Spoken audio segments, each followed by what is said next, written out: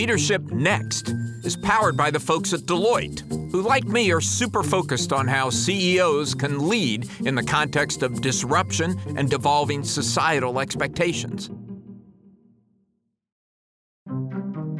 Welcome to Leadership Next, the podcast about the changing rules of business leadership. I'm Alan Murray, and I'm here with my incomparable co-host, Ellen McGirt. Oh, I love this moment. It's my favorite time in the week. We are going to have an amazing conversation today. We're going to talk about an industry that's essential to our lives, but practically invisible, so much so that we might only think about it when something goes terribly wrong. That's right, Ellen. We're going to talk about the shipping business with Søren Skou. He's the CEO of Maersk. Maersk is a Danish shipping company that moves goods around the world, primarily by sea. A huge company, one of the two biggest in the business, with about 17% of market share. And to your point, Ellen, the world has been talking a lot about shipping lately since the pandemic because so many factors have frankly messed up supply chains, messed up shipping lines, made these jobs very, very difficult. And we're going to talk to Søren about what Maersk is facing, how he's navigating it, and also about the climate challenge that he faces. This is a whole new world for me, a whole new area of inquiry. And I'm supply chain curious, just like everybody else is in this changing new world. But I really am excited for this conversation.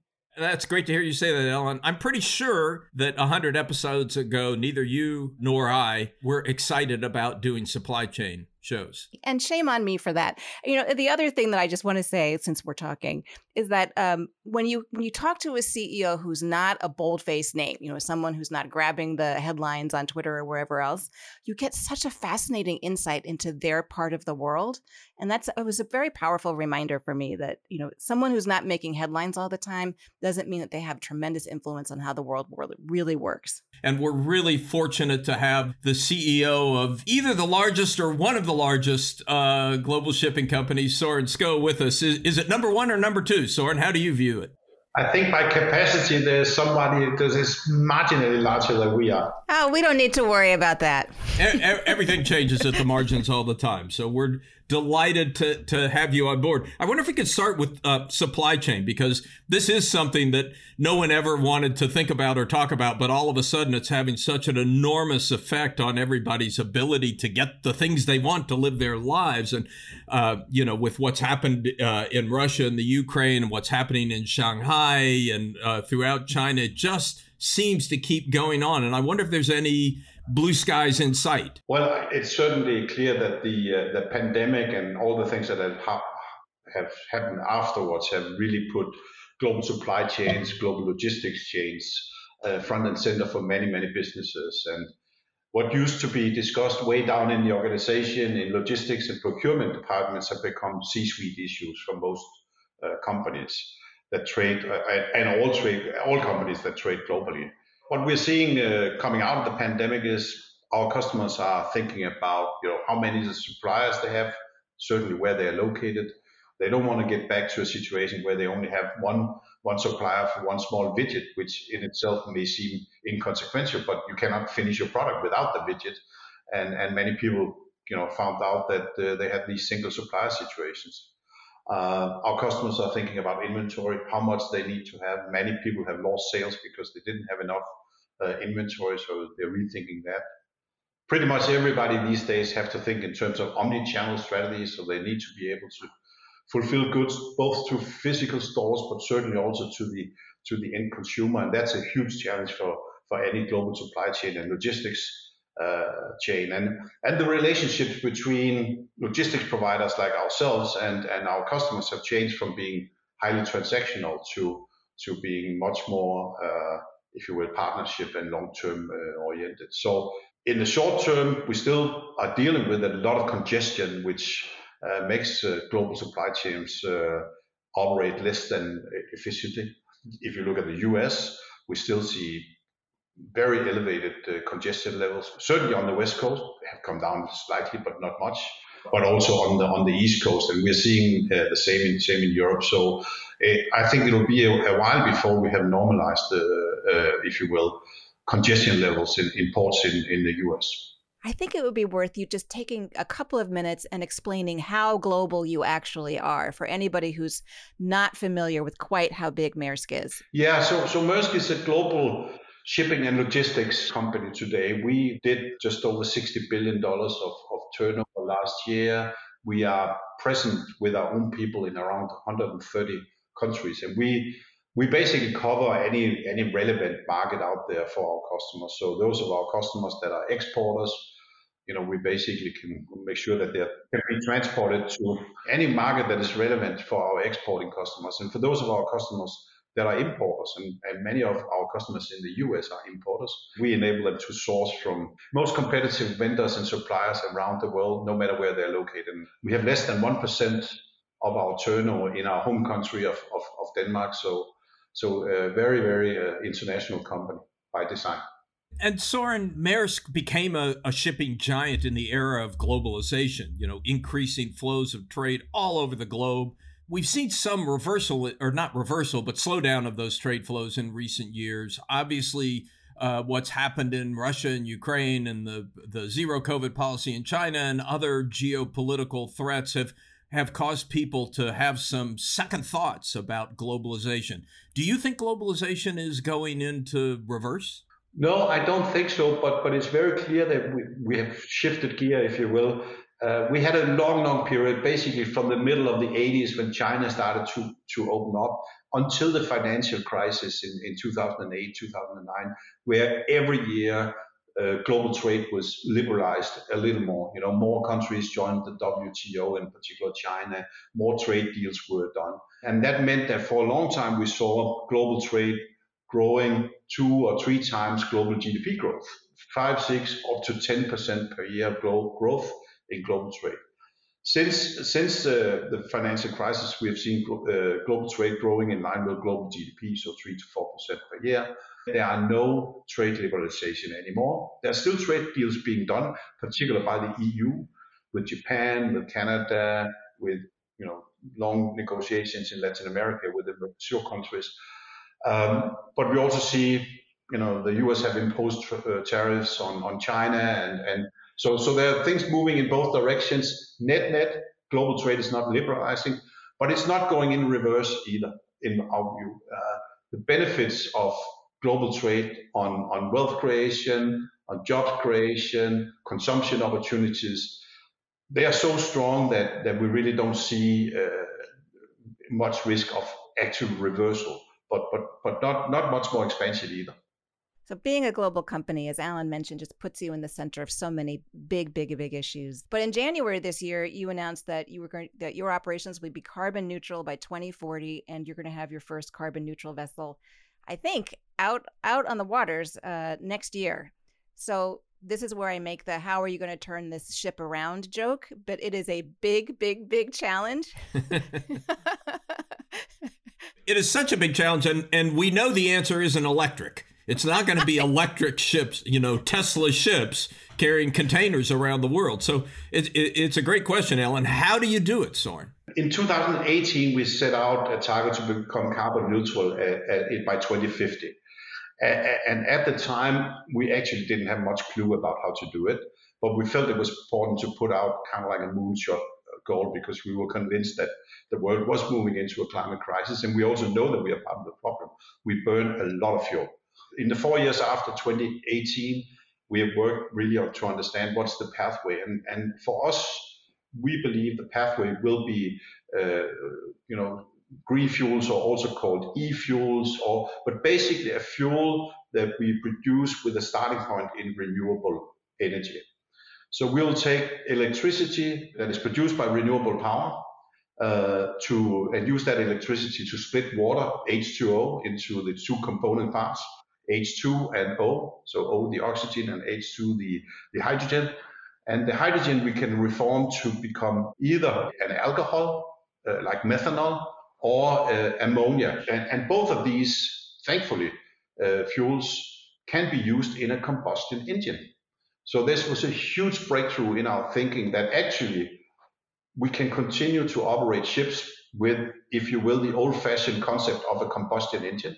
We just need a cleaner fuel. Here's the key question then. We had this discussion with you about a year ago when you made a a really fascinating co-investment with the Danish power company Ørsted to do exactly what you're talking about. Build wind farms that can create this clean hydrogen fuel. But the cost of that fuel is not, even at the high rates that we're seeing now for fossil fuels, the cost of that clean hydrogen fuel is much higher. I mean, can you really afford to run your ships on hydrogen fuel? I think we need to look at it in a different perspective. First of all, we have a 20-year time horizon to actually do this. So we don't have to convert everything to a hydrogen-based fuel tomorrow. We need to make meaningful progress every year, but it doesn't mean that everything has to happen tomorrow. Secondly, 2/3 of our top 200 customers, and they will be any brand name that you can think of, they already today themselves have set targets to become carbon neutral by 2040 or 2050. And for many of our customers, they don't actually make anything themselves, like Amazon or Walmart. So when they're setting a target to become carbon neutral, they're actually talking about their supply chain. They can't hit their goals unless you hit your goals. Exactly. And that's why we see customers working with us on this agenda. We already today sell a carbon neutral transportation product, which is based on biofuel. And that product is ramping exponentially for us. But right now, our customers, I think last quarter, almost 1% of our volumes was moved on a biofuel product, and that was nothing 2 years ago. The customers that use this product, they're paying a substantial premium for this product, 10-15%. So hopefully the cost of the fuel will come down. Two, we have customers that are willing to help us on the journey. They also want the cost to come down, obviously, but they understand we need to invest now. And then the last part, I think if you look at the cost in the context of what's inside the container, frankly, it doesn't really matter. We're talking about 1, 2, 3% per unit of product inside. The example I always use is, a container full of sneakers, Nike or Adidas or any other brand. The green fuel will add a cost of about $800 to a container. That's pretty small. In a typical market, the freight rate on a contractual basis would be somewhere in the $3,000 to $3,500 from Asia to North America. So it's a fairly large percentage. But inside a container, a 40-foot container, there will be 8,000 pair of sneakers. So $800 on 8,000 pair of sneakers, that's 10 cents per pair of sneaker. So if you take that and look at the 20-year horizon, I think we'll be able to manage the inflationary impacts of that.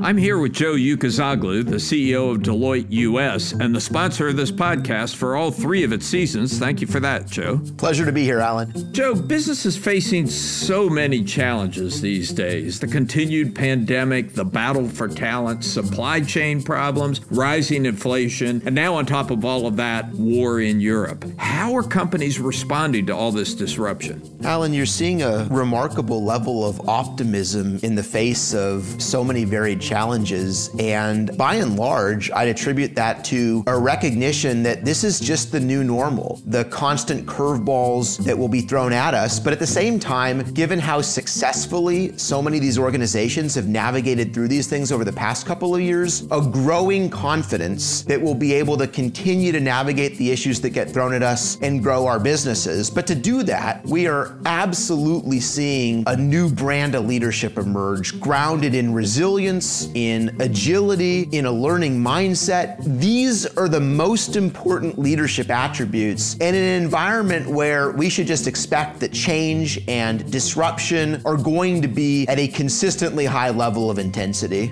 The problems aren't going away, Joe, right? That you have to manage through them. I had a CEO say to me recently that if you put together a list of the top 20 risks one week, something big's going to hit the next week, and it probably isn't even on that list. And that's just a reflection of the number of different phenomena in the world right now and the level of complexity that businesses are managing through. Joe, thank you. Alan, it's a real pleasure.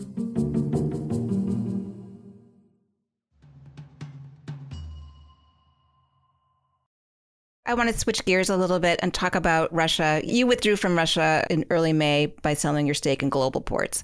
And I was wondering if you could walk us through that decision, how you balanced the trade-offs and what you thought the outcome was going to be and why you did it. Russia invaded Ukraine on the 24th of February this year, and maybe it shouldn't have come as a shock, but it did to all of us. And we woke up the next day realizing we have a land war in Europe going on, and it's only 1,200 kilometers from Copenhagen, where I live.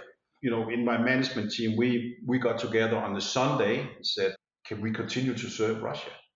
And then I think by end of Monday, we had come to the conclusion that we could not. And because we really felt that if we pretend business as usual, if we do not react to this, basically, then we will just give Russia the impression that they can do whatever they want. And the next 2 years from now, it would be the Baltic states, or it would be Poland or whatever. So we felt we had to do what we could do. And that was basically stop serving Russia. So we said, I think Monday or Tuesday after the Thursday invasion, that we're suspending our coverage of Russia. And then a couple of weeks later, since this was not a short-term thing, clearly, we said we're leaving.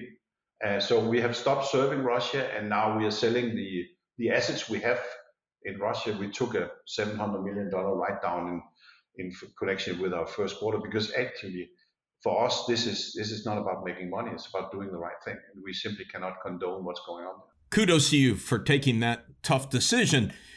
But it really illustrates what we talk about on this podcast, that something very different is going on in the world of business. A decade ago, companies didn't make geopolitical decisions. They didn't make climate decisions. They thought that's the government's job. I mean, you had to pull back from Iran, but only after the sanctions were put into place. So how do you view the change where you're expected to be proactive on climate, on geopolitics, on a host of other issues? Well, I mean, I think it's certainly true to say that society today expect businesses and in particular CEOs in large public companies to have a view on other things than the quarterly results, and also to be a role model in many areas.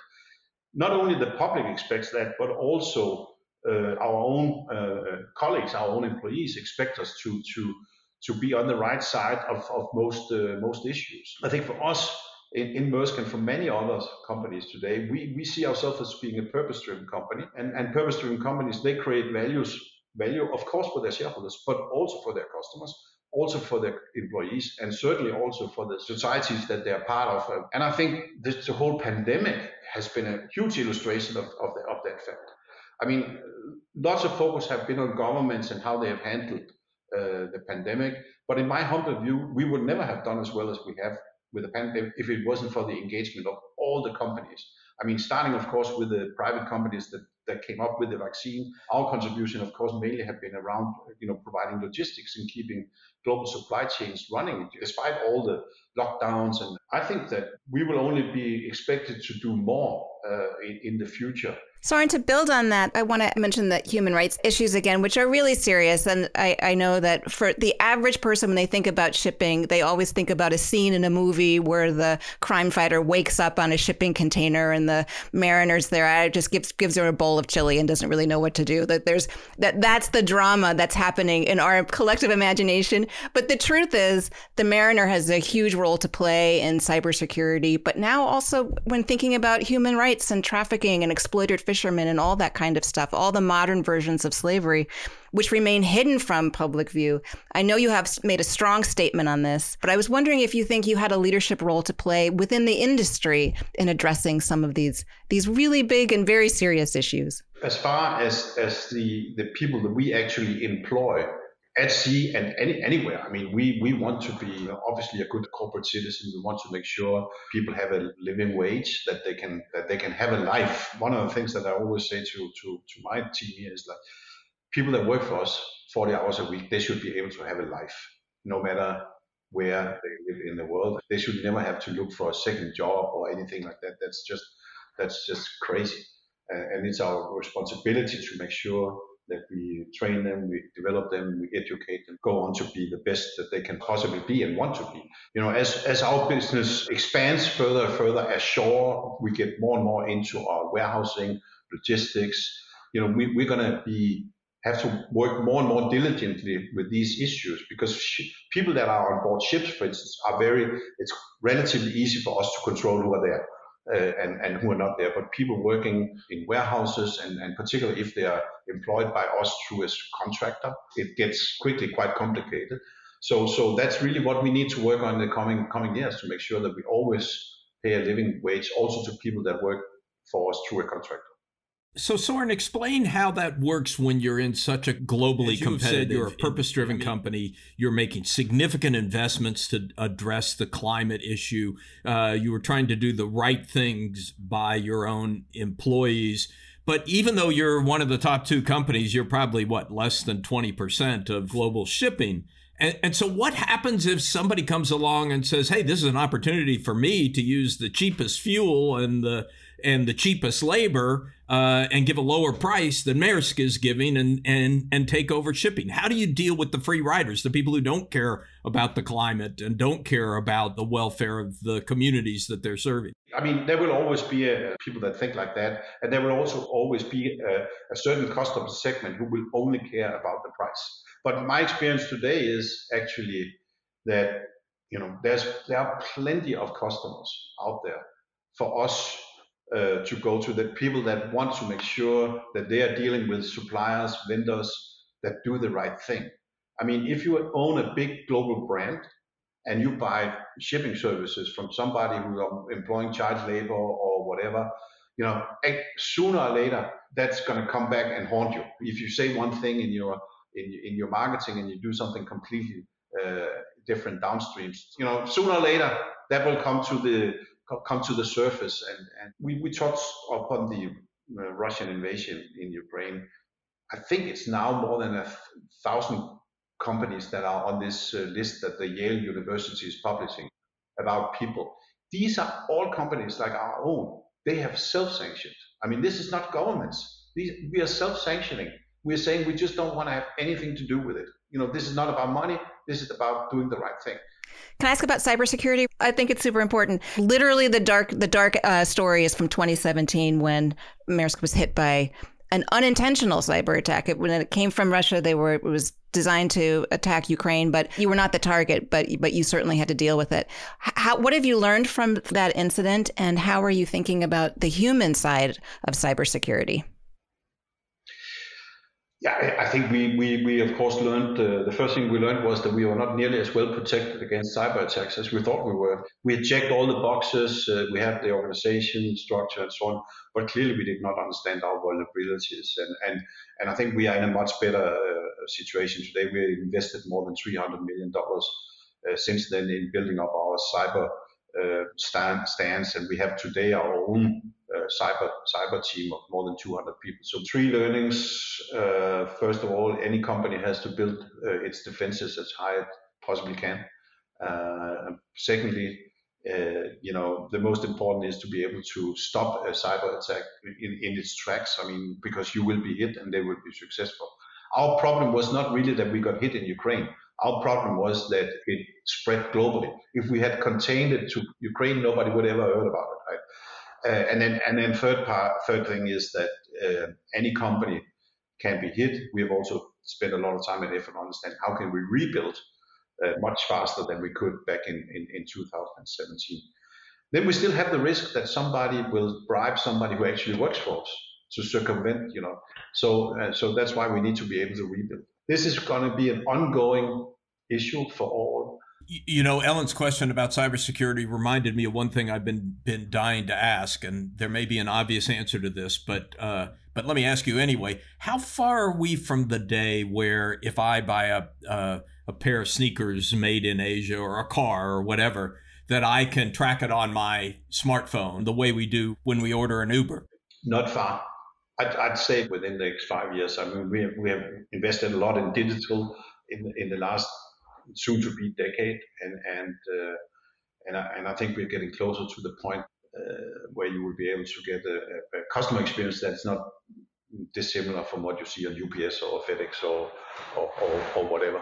Look forward to it. Just real quick, Soren, before we let you go, this has been a wonderful conversation. We've been asking all our guests this season for 3 quick top-of-mind reactions to 3 really important issues. First, what's top of mind for you when you think about COVID? I think the extraordinary response from businesses in tackling this this challenge. Gives me a lot of hope. I mean, hope for the human race. Yes, I agree. Top of mind for you when you think about the global economy? I think we're going into a period where it will be slowing down, and we're going to have to deal with new things, such as inflation. And many of us have kind of digged out our own economics textbooks from the 80s to figure out how it was to live in a world where you have real inflation. We have to learn to live with this for a while. And finally, top of mind for you when you think about what's next for you as a leader? As a leader and as a CEO, I'm going to be spending the next couple of years really talking about the purpose.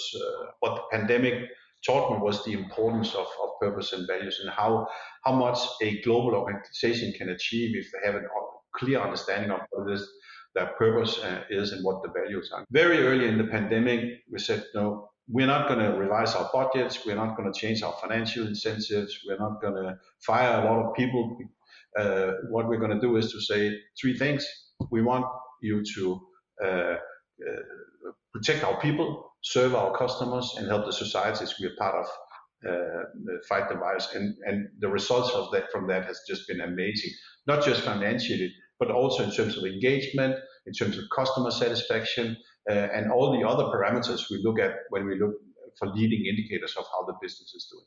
Yeah, it's such a perfect end to this conversation, because people need to understand that when you talk about being a purpose-driven company, it's not just because you're a good guy. I take it you're a good guy, but it's not just because you're a good guy. It's because in today's world, that's the way to run a successful business. Exactly.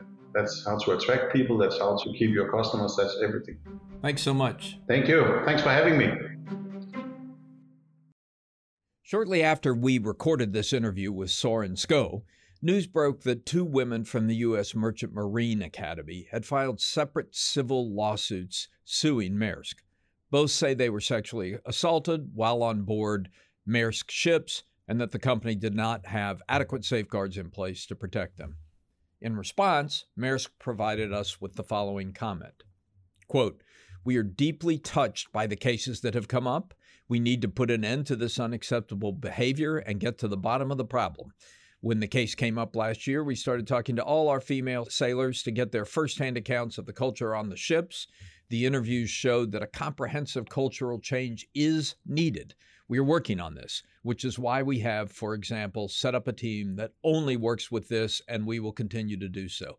It is absolutely crucial for everyone on AP Moller Maersk that we have a safe, supportive, and welcoming environment on our ships and in our company as a whole.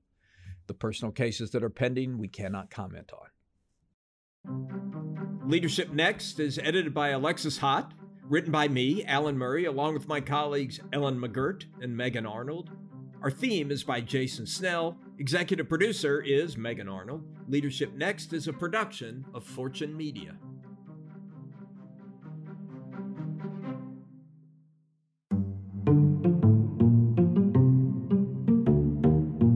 Leadership Next episodes are produced by Fortune's editorial team. The views and opinions expressed by podcast speakers and guests are solely their own and do not reflect the opinions of Deloitte or its personnel, nor does Deloitte advocate or endorse any individuals or entities featured on the episodes.